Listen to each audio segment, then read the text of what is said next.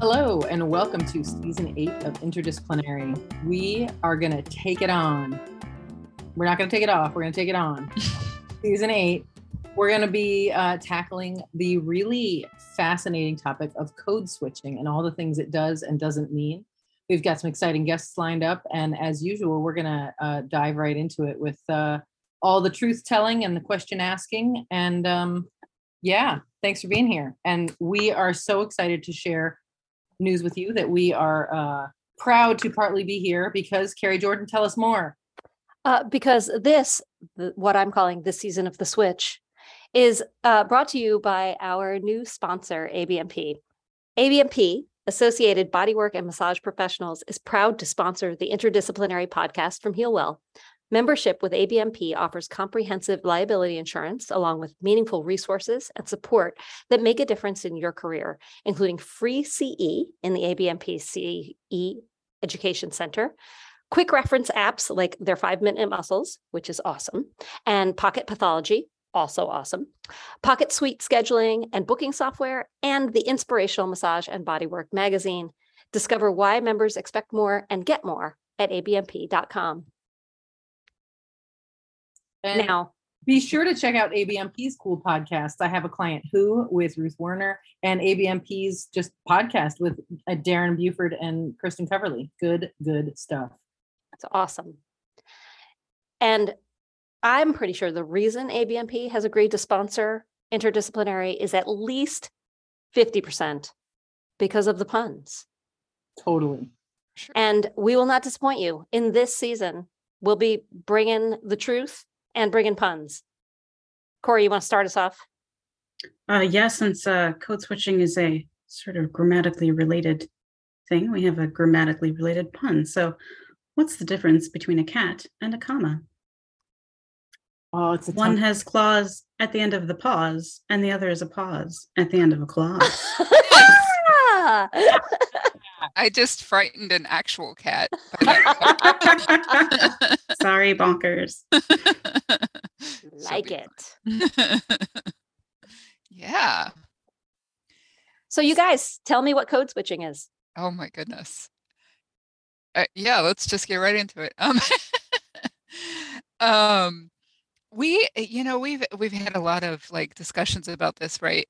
Before we got on here, and I've been discussing this with one of our guests, who will be here in a couple of weeks. I think of code switching as not just language, but the conscious choice of how you present and what aspects of yourself you show. Largely around safety, really, cultural safety. So it's something that is very, I think of as something that people are very aware of and good at in communities that have been historically marginalized. So I wonder what you all think. I read 6 Wikipedia pages. Sweet. So you know all about it then? Well, I at least know what Wikipedia is willing to tell me about it, which is certainly not going to be everything. But so 2 things. One is from our darling Laura, who, as we like to say, actually works outside of their apartments. So she's running around and not here, but she did leave us some cultural anthropology notes, which I will now relay to you. So she said, so she literally ran away from her computer and pulled out a cultural anthropology book and then wrote a summary for us. And this is her summary. So she said, in the 1960s, code switching meant speech community identities. In the 1980s, it meant nation state identities, which is a nationalism process that's probably pretty unfavorable. In the 1990s, it became multicultural interethnic identity, particularly of urban minority communities. So sounds like the 90s is when the definition we are currently edging towards started. And then in the 2000s, it became a hybrid identity, and people use code switching to navigate diverse cultures. So that's cultural anthropology code switching. Linguistic code switching. So I don't know how many of you know any linguists personally, how many of our listeners may be linguists. Linguists really like details, and they like really tiny details, and they like them a lot, and they keep track of all of them. And it's a thing that I am very impressed and intimidated by.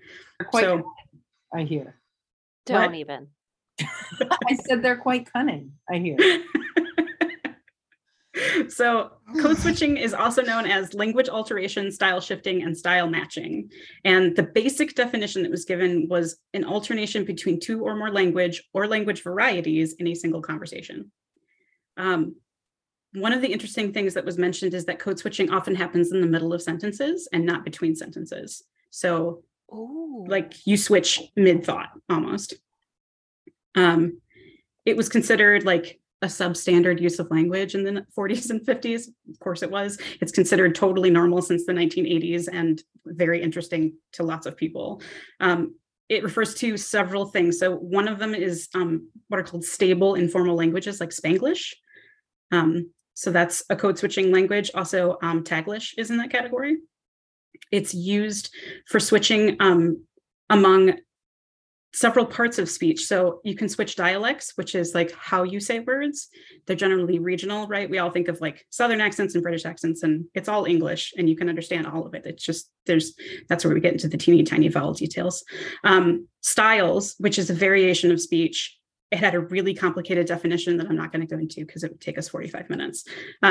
But that's also a vowels, like a really, really specific vowel sound alteration. And then register, which is used for a particular purpose or situation. Like you don't speak the same to a person as you speak to a crowd when you're public speaking. That's a register change. At least most of us don't.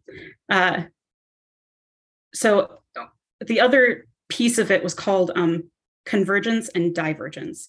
So the quote was, there exists an interactional complexity whereby people can converge some features to meet social needs, but diverge on others for identity management. So you might diverge on your accent, but you might converge on your vocabulary in order to be understood by the other person. And all of this has to do with linguistic priming. And priming is a crazy cognitive idea that we should totally talk about someday. But it's basically setting up somebody's brain to make a choice, probably in your favor. So it's like giving people hints as to what you want them to do, and people pick those up consciously or subconsciously and then react. This, I'd like to note, is distinct from a pidgin language. Pidgins are really cool, which is when two people who do not speak a common language make a third language in order to communicate, which is a really neat thing, but is not code switching. So the reasons to code switch, I thought, was probably the coolest part of this whole thing. So here's the list of reasons they gave. The topic you're talking about, quoting something, solidarity, gratitude, clarification, group identities, to soften or strengthen a command, lexical need, which is like if you have an idiom in your language and you can't figure out how to translate it, you'll just say it in your language. If it's unconscious, so when you're frightened or excited, generally things come out differently. To fit in, to get something, or to say something in secret. So it's this like, it's a dance, right? And it takes two to tango. And all of the things that I read in my 6 Wikipedia pages, there was this underlying assumption that everybody is participating in this conversation. So I think the big problem comes in when somebody decides they don't like to dance and refuses and stands in the middle of the floor and makes everybody work around them, which is where we get things like people saying that African-American vernacular English, which is also known as Ebonics, is not a language, which it absolutely is. Or that you need to alter the way you speak in order to work into spaces of more professionalism, I guess, with huge quotes around that. Or deciding that your way of communicating is the best way of communicating and everybody should conform to your standards. So I think code switching is an incredibly beautiful, amazing human thing that we do to try and understand each other. And there's a lot of back and forth until there's no back and forth, and then it sucks. And yeah, this is so interesting because I think, Rebecca, I would say that when we first started talking about doing a season about code switching, I came to it from the same place that you are, which is code switching is a fear response, a safety tool, right?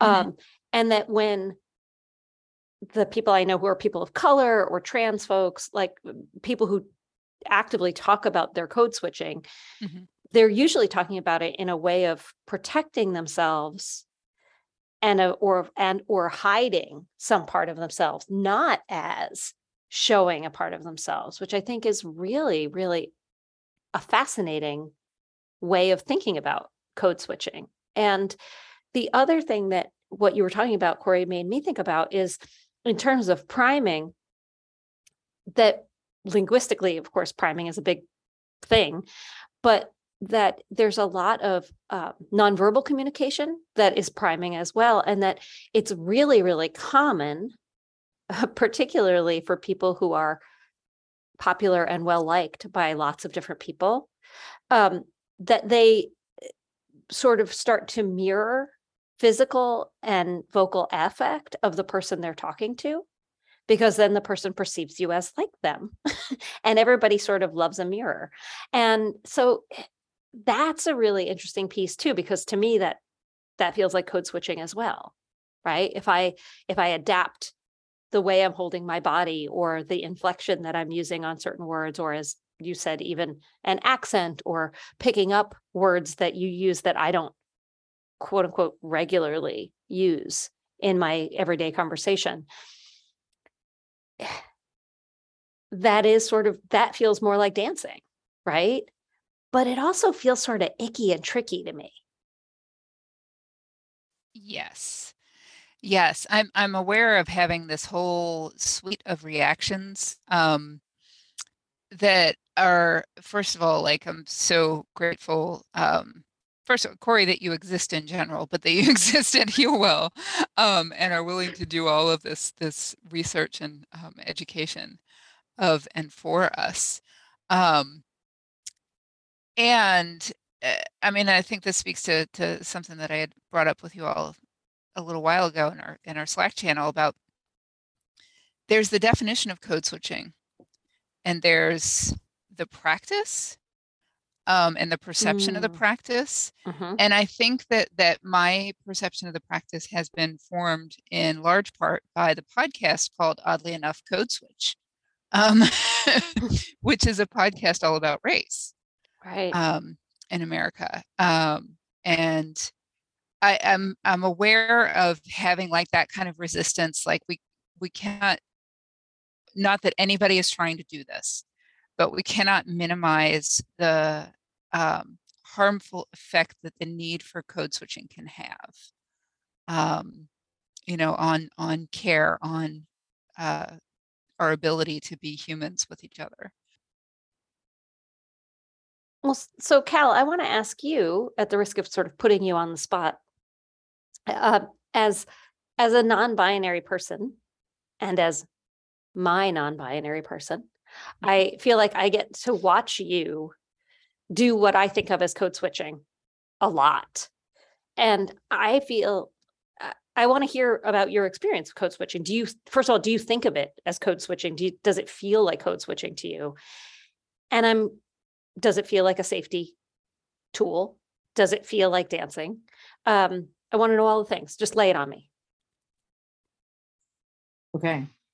I'm not really sure it's possible to put me on the spot in a way that would make me sad. So here we are. It's interesting because, I did a little bit of research myself, and I was looking at the psychologist Beverly Tatum, who wrote Why Are All the Black Kids Sitting Together in the Cafeteria, says that code switching is divided into two types, language-based and culture-based. And language and culture are not two things. And I find that fascinating that, a published person who has thought deeply about this would want to sort of make it this binary thing. And I'm working my way through this book of essays right now called Language and Social Justice in Practice. Thank you, Rebecca, for the tip on that.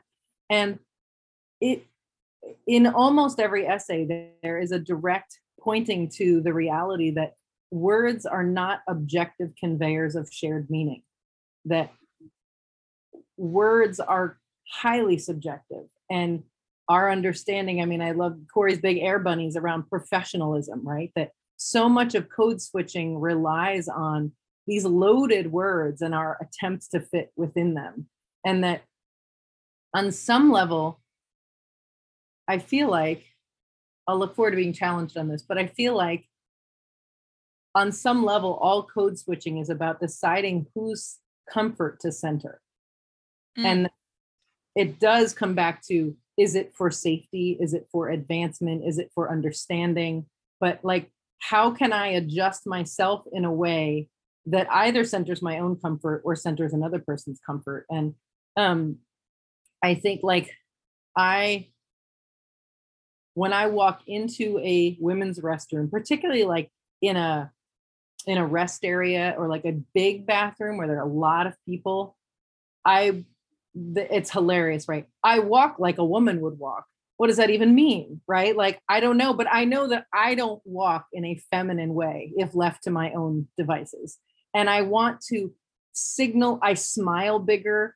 I do my best to look really friendly if people do make eye contact with me, because I don't, and it is to avoid helpers telling me I'm in the wrong bathroom or just people being involved in my visit to the bathroom. I'm trying to avoid that in any way possible.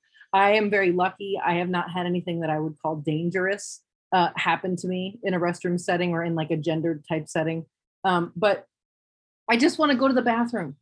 I don't want people to be checking me out and being like, oh, the men's room is over there. I'm like, great, I can read. I mean, not that everyone can read, but I don't need your help. I got this. And, we were at the garden store the other day and Carrie had asked the person a question and he said, oh, we don't have that. And then he came out of the door as I was coming and said, oh, excuse me, sir. And I said, oh, no problem. And, oh gosh, ma'am, I'm sorry, ma'am. And I was like, it's all the same to me. Like, it's fine. But I said it in a deeper voice.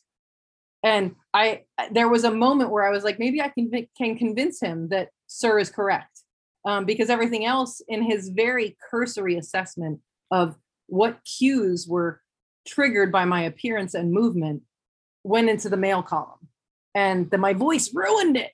And so, yeah, I mean, I think I do that regularly in that space, and I act, I guess, gayer when I'm with overtly gay people who are really embracing their fabulousness. So yeah, I think that's something that I absolutely do. And certainly in the way that I dress in a like professional setting, and probably even just on a daily basis, I think we all code switch, but yeah, I'm really aware of the guardrails of gender and how to, when and how to hang over them to appear in a way that will be least uncomfortable for other people. And I guess for me, because if they're comfortable, then I don't have to talk to them about who and what I am. I would like to share that I had a mental image of you inline skating down the guardrail. That seems right. Well, that is the hardest part of rollerblading, is telling your parents you're gay.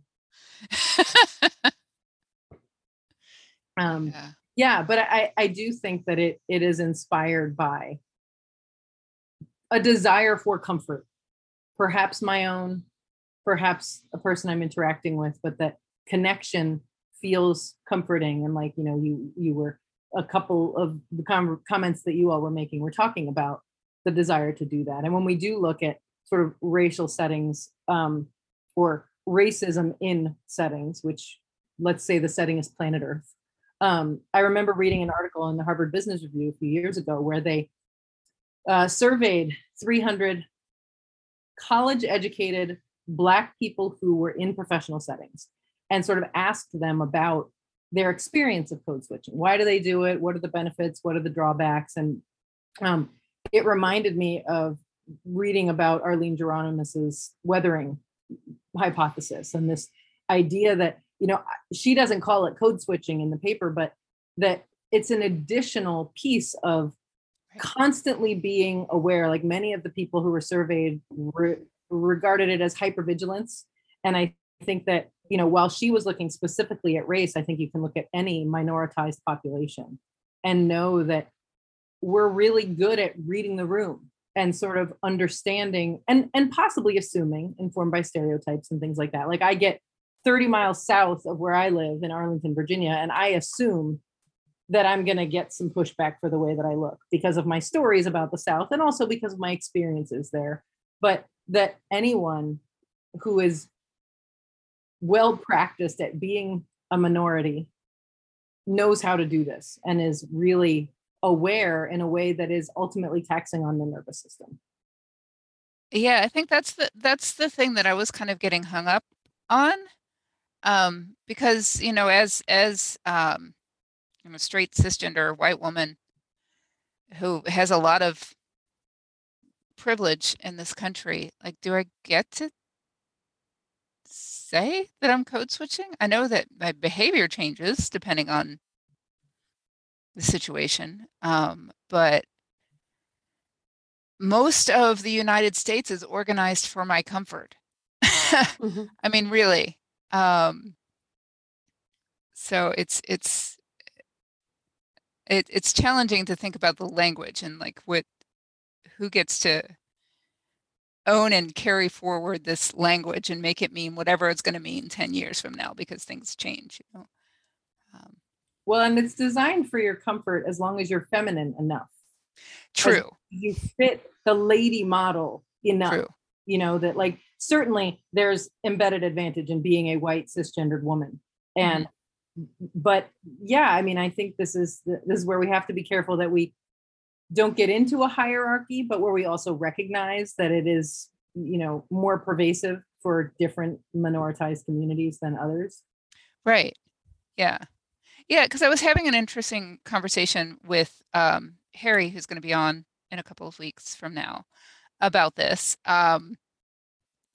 And he's a Black man, and we were talking about code switching, and it took him saying, "No, you code switch all the time. You can say that you code switch," for me to be like, "Wait, do I code switch? Is that a thing?" Do you know when you do it? Well, since I've just learned that I do, I know I do. This was actually another thing, because most of my work and most of my social life is primarily in spaces that are majority female or feminine. Then I think I do, like, out in the wider world, anytime that it's a majority sort of masculine energy space, definitely there's change. I couldn't describe it yet because I don't have enough awareness. But yeah, when I see my family, because there's a portion of my family that is Appalachian. Mm-hmm. I want you all to know what you didn't see was all four of us just like, oh yeah, boy. When you're with your family. That's what I was going to say. The family code switch, we could do an entire episode about family code switching, right? Yeah.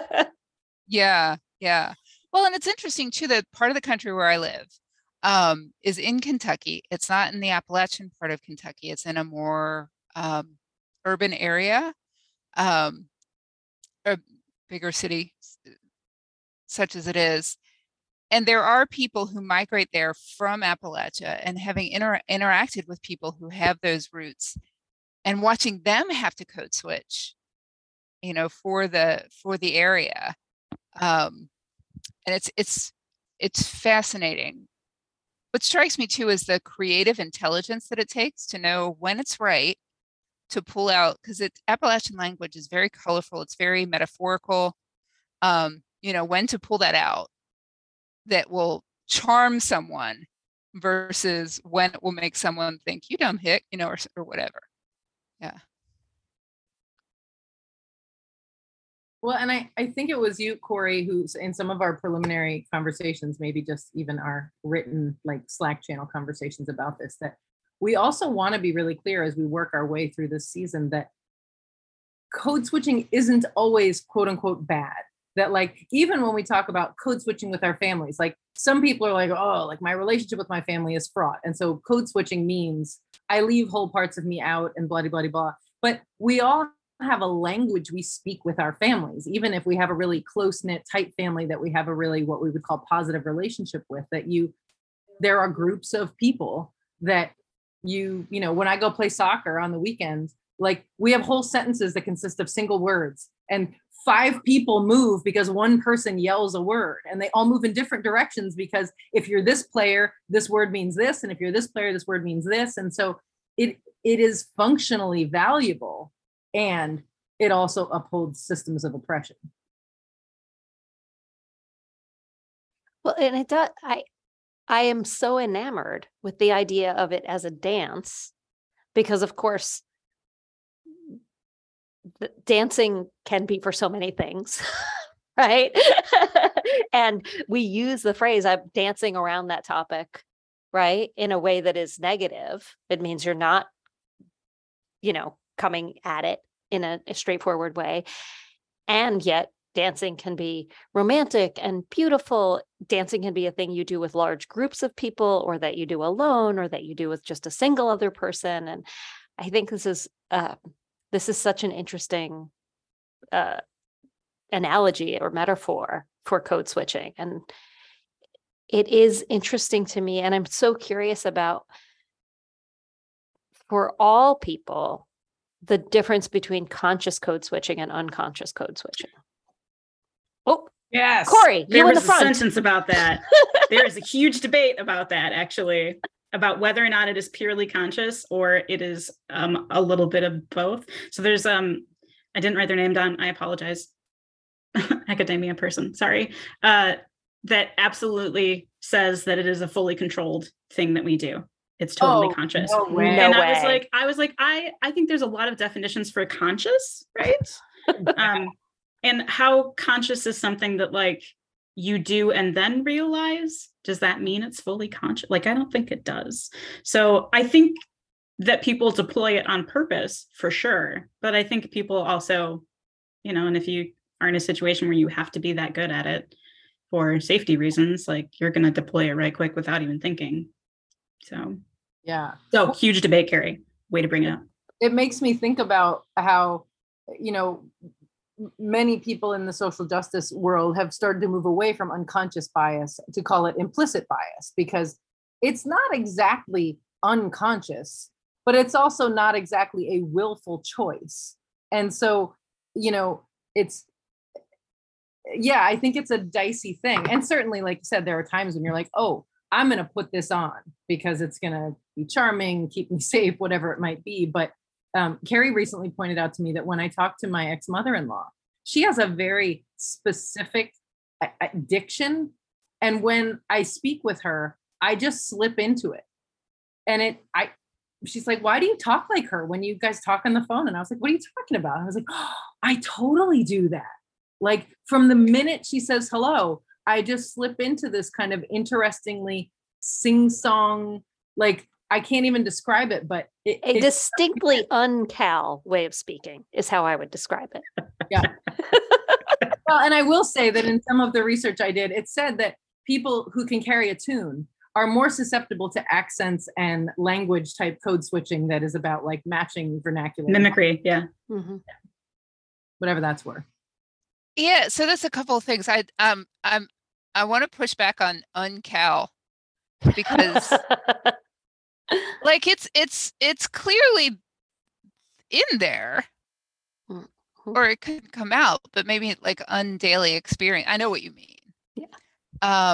But I wonder if that's part of where the potential for harm comes from when we think of code switch as something that's disingenuous. Mm-hmm. Yeah. Yeah. Well, and it makes me think of another semi-conscious, I would say, and again, to go back to this mirroring, and again, sorry, Cal, you're my example for all of this. It's because you're so popular and beloved. But Cal has a very good friend who is a Black woman. And this is Cal also, when Cal talks to this Black woman, Cal talks like a Black woman, or like, quote unquote, like a Black woman. Cal starts to talk the way this person talks. And I have an incredible cringy response to this because I feel like as a white person, you're not allowed to talk like that, right? That this will be perceived as mockery or that there's just some rule about you're not allowed to appropriate this way of talking. Cal's friend clearly adores it and I think it appears to me, it is part of what she loves about talking to you, and that she doesn't feel mocked or appropriated, that this feels like you guys are speaking the same language or dancing the same dance together. And I wonder, are you aware of it? Do you feel it happen? Do you put it, where does this fall in the implicit / unconscious / conscious realm? And do you have a similar sort of fear as a white person that I have about it? Well, I think this is a curious thing that I'm really interested in all of you weighing in on, because I do not worry when I do that with her. And, most recently, sometimes she'll send very long messages and I will read them out loud to Carrie because they're usually really funny. And she'll write them in vernacular Black English. And so I read them that way because it would be weird to not read them that way, it seems like. And I would never do that just out in the world. Like, I am aware that there's like a boundary and that this is about, and honestly, even when I'm talking with her live, I don't know that I slip into it as much as when we're texting. And so I'll just leave that out there I'm aware there's a boundary, and I'm aware that like, this doesn't fly everywhere. And I feel sort of invited in by the way that the two of us talk, and that she's sort of saying like, yeah, I hear you because you're talking in this way. And yeah, it's a confusing situation. So one of the reasons to code switch that was listed was quoting. So I think that's what you're doing. And it's a person that you know really well, so you quote them accurately. One of the questions that I came across was the phrase and the title of African American Vernacular English. And what if you speak it, and like I said, it's a legit language. What if you speak it and you're not Black? So growing up, I had two stepsisters that spoke it fluently and were white. And we were in separate school districts that were not that far apart. And that wasn't something I learned. And that was absolutely something they learned. And they would actually teach me about it, like in a way that me at 11 was like, this is so weird. I have no idea what you're talking about, sort of way. But I remember my oldest stepsister telling me that if a guy hollered at her on a bus, which I say in the whitest way possible right now, that she would understand that he was just trying to have a conversation and like wouldn't be upset by the way he approached her because it's totally normal. And me, the 11-year-old, was like, I can't imagine anyone, let alone a Black guy I don't know, or a guy I don't know, or anybody I don't know, talking to me on a bus, right? And like my entire being was like, that's never going to happen ever in my life, ever. So as an 11-year-old, I totally missed the point, but I have more of the point now. So one of the academic questions was, is it African American Vernacular English if it's more than African Americans speaking it? And like, as much as we try and make really hard lines around segregation, it doesn't generally work that way. So I don't know what the answer to that one is, but it was an interesting question. Well, and I personally, one of the places that I really struggle to understand completely, or at least to understand where it does and doesn't do harm, is around cultural appropriation. And I feel like this dips its toes into that space where, you know, I absolutely don't want to be disrespectful. And where is the line between, you know, like if I went to my friend's like family reunion, I don't know actually how I would speak, you know, knowing that she and her family have this vernacular when they meet. Like, if I come in there, will I slip into that? Will I be really careful not to do that? And the underlying question is, what would endear me to them? Mm-hmm. right? Like I want them to welcome me. I want to feel like I am part of this family. So do I do that by saying I'm not actually part of this family and, being stiff and, all the ways that I might normally speak in a quote professional setting? Or do I just slip into like, this is how you guys talk, this is how I'm going to talk, and that's it? Well, I think for me, and when I want to own that when I was pointing out how I cringe when I hear this happen, for me, I feel like this is my white lady guilt talking, right? This is my, I need to be punished. And so there are things that can't be mine that I'm not allowed to touch or do, right? Because that's I'm not allowed to. And this is my signaling that like, I'm a good white lady, right? I'm obeying the rules, and I'm like, I'm so aware of my privilege and my history of white violence that I'm now doing this weird backbending to sort of display that to people. And so again, it's its own code switch, right? It's its own bizarre way of being. And so I think it's just I just want to own that too, that this is, that I'm doing it in the other direction. I'm still trying to signal. I'm still trying to do the right thing that will endear me to this whomever is in front of me. Same. I mean, really, yeah. I actually have a question for you all. Have you ever noticed someone like actively code switching in your presence because of your presence? And what was that like?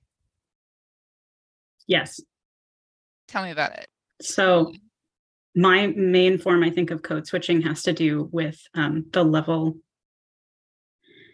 Oh, how not to say it and sound like a jerk. The academic level of people that I am speaking with. So the amount of formal schooling that someone might. Sure. Yeah. And like, okay. And at what, like, those Wikipedia articles are way high up there and they love their jargon. And I would never like read that aloud to somebody. I would take it and be like, how can I make this actual English for you to understand?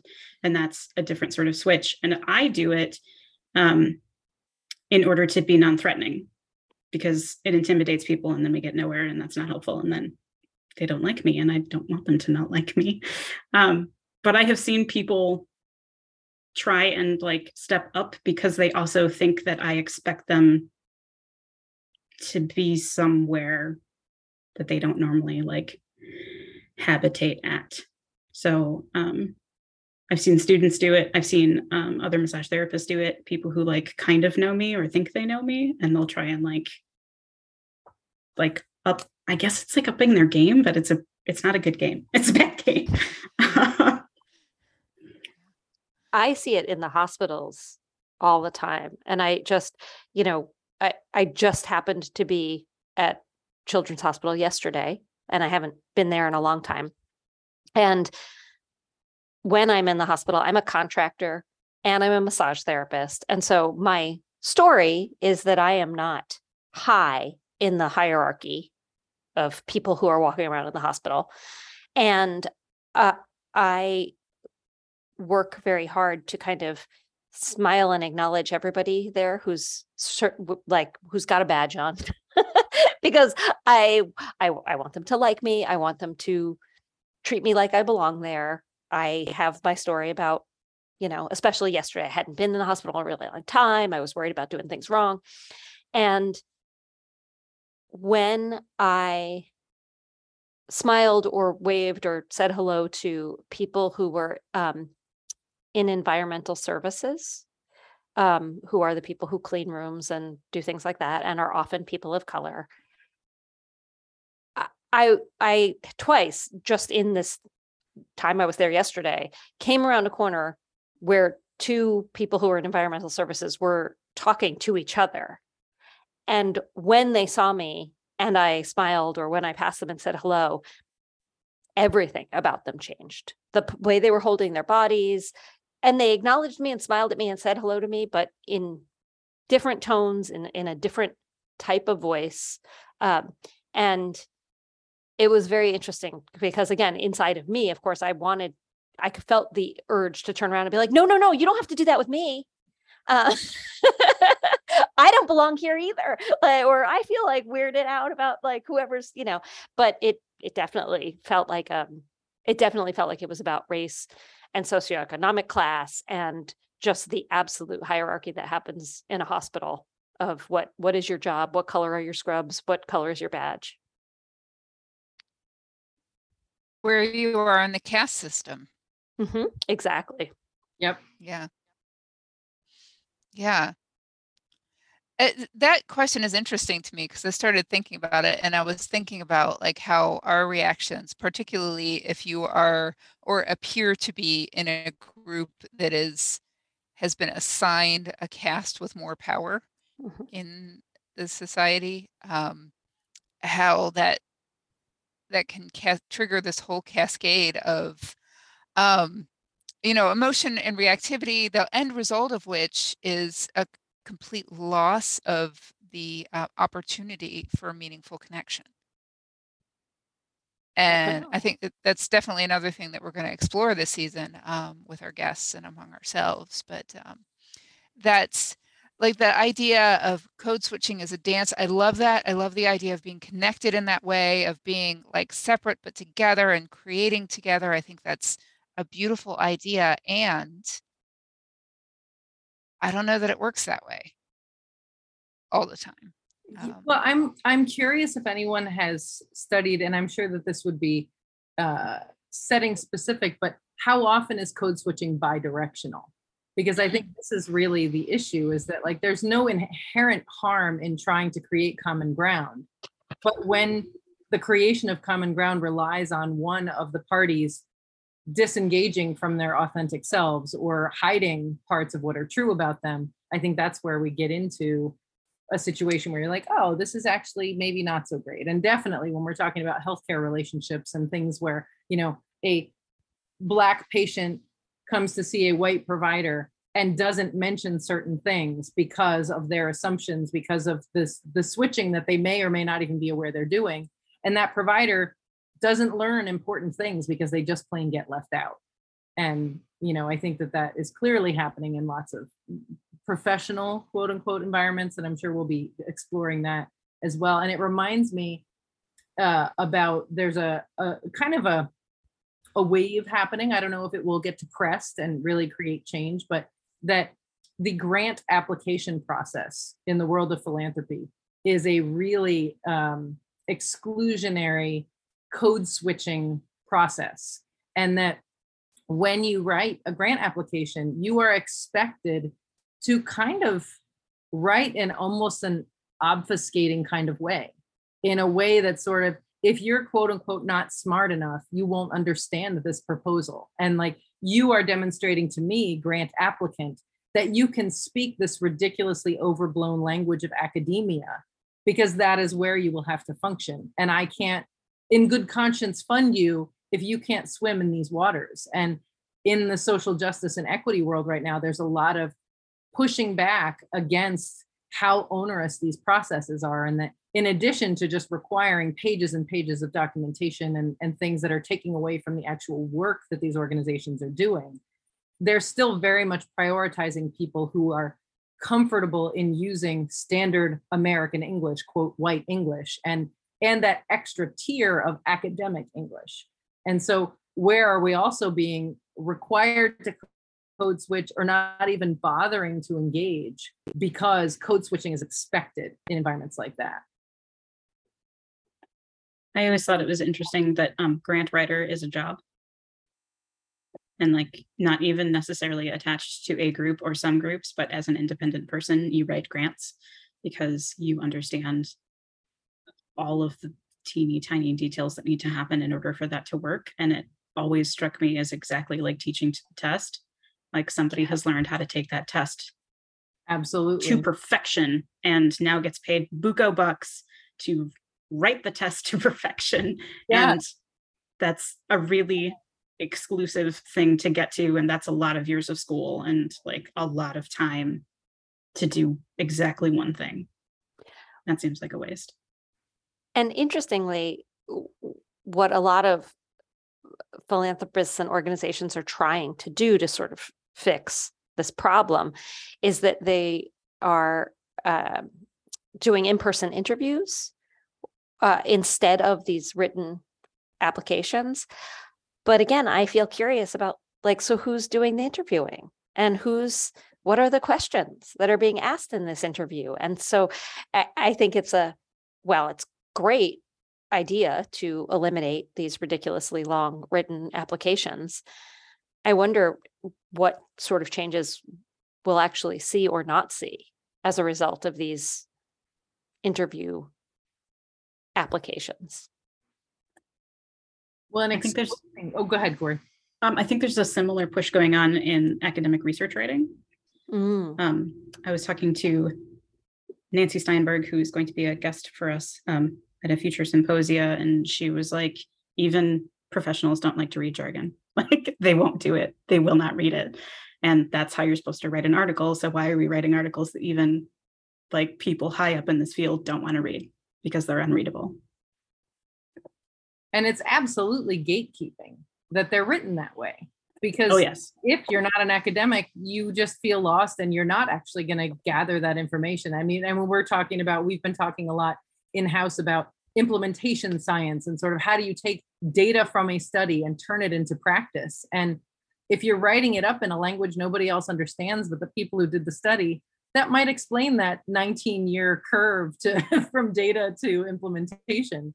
And I think about there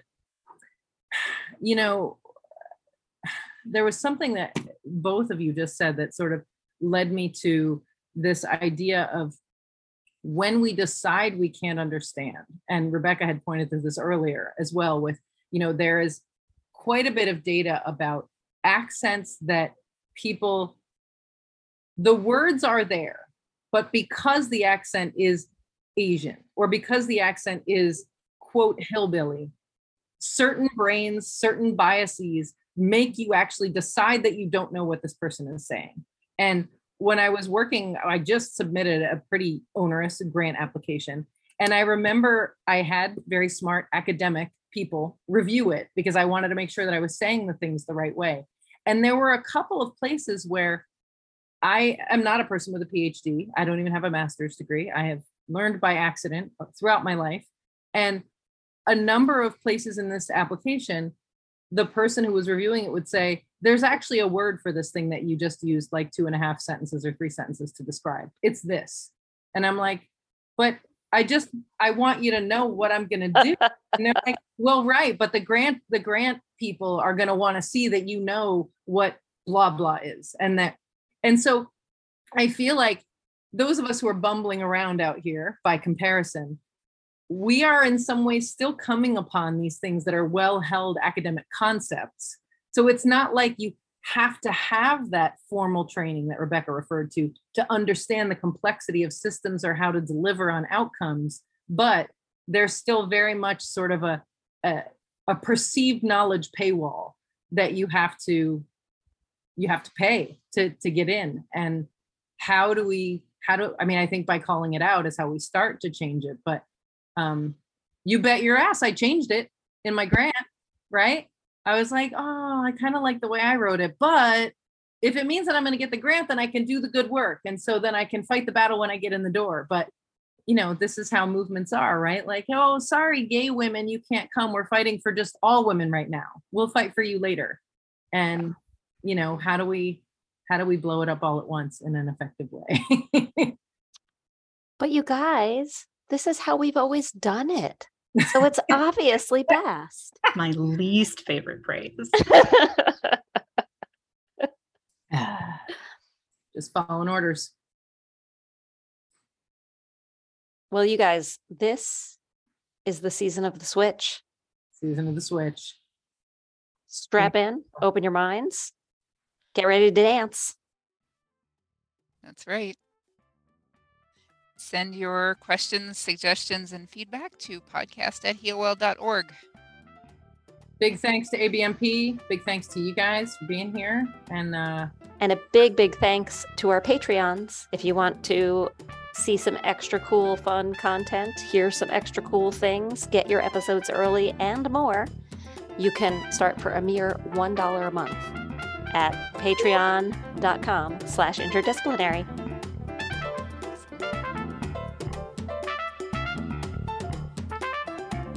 Interdisciplinary is produced by Healwell. Our theme music is by Harry Pickens.